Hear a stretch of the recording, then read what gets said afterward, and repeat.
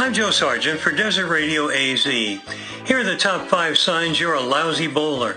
Number 5, you've ended up in the gutter more times than Kevin Spacey.